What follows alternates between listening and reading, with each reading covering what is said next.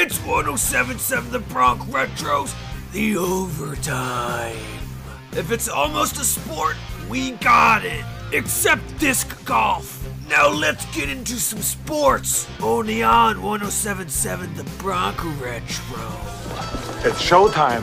Today's edition of The Overtime is underwritten by McGuinn's Place, a rider-student hangout for as long as we can remember. 1781 Brunswick Pike, Lawrenceville. Welcome to another edition of The Overtime. I'm Erik Johnson. Houston Rockets star James Harden is finally reported back to the Rockets, but he has to have 6 negative COVID tests before being able to practice with the team. Harden went 2 days without going to the Toyota Center in Houston for testing.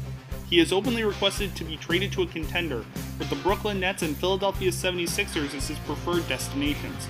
Harden is an 8-time All-Star and the 2018 NBA MVP. Duke coach Mike Krzyzewski called on the NCAA to reconsider whether or not they should be playing in the pandemic. He stated that, quote, "I would just like for the safety, the mental, and physical health of players and staff to assess where we're at."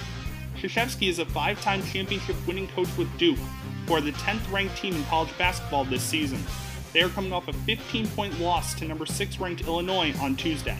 LSU football has self-imposed a postseason ban for the current season. This means that they cannot compete in a bowl game this year. In 2020, the NCAA added to the list of bowl-eligible teams due to the COVID pandemic.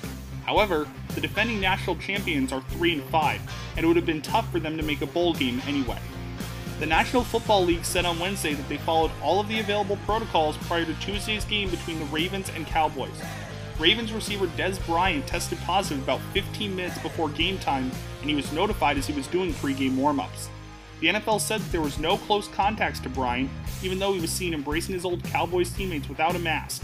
Due to the fact there were no close contacts, the game took place as scheduled. That's all for this edition of The Overtime.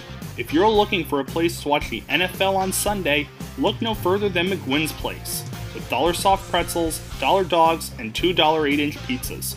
For more information, find them on Facebook at McGuinn's Place.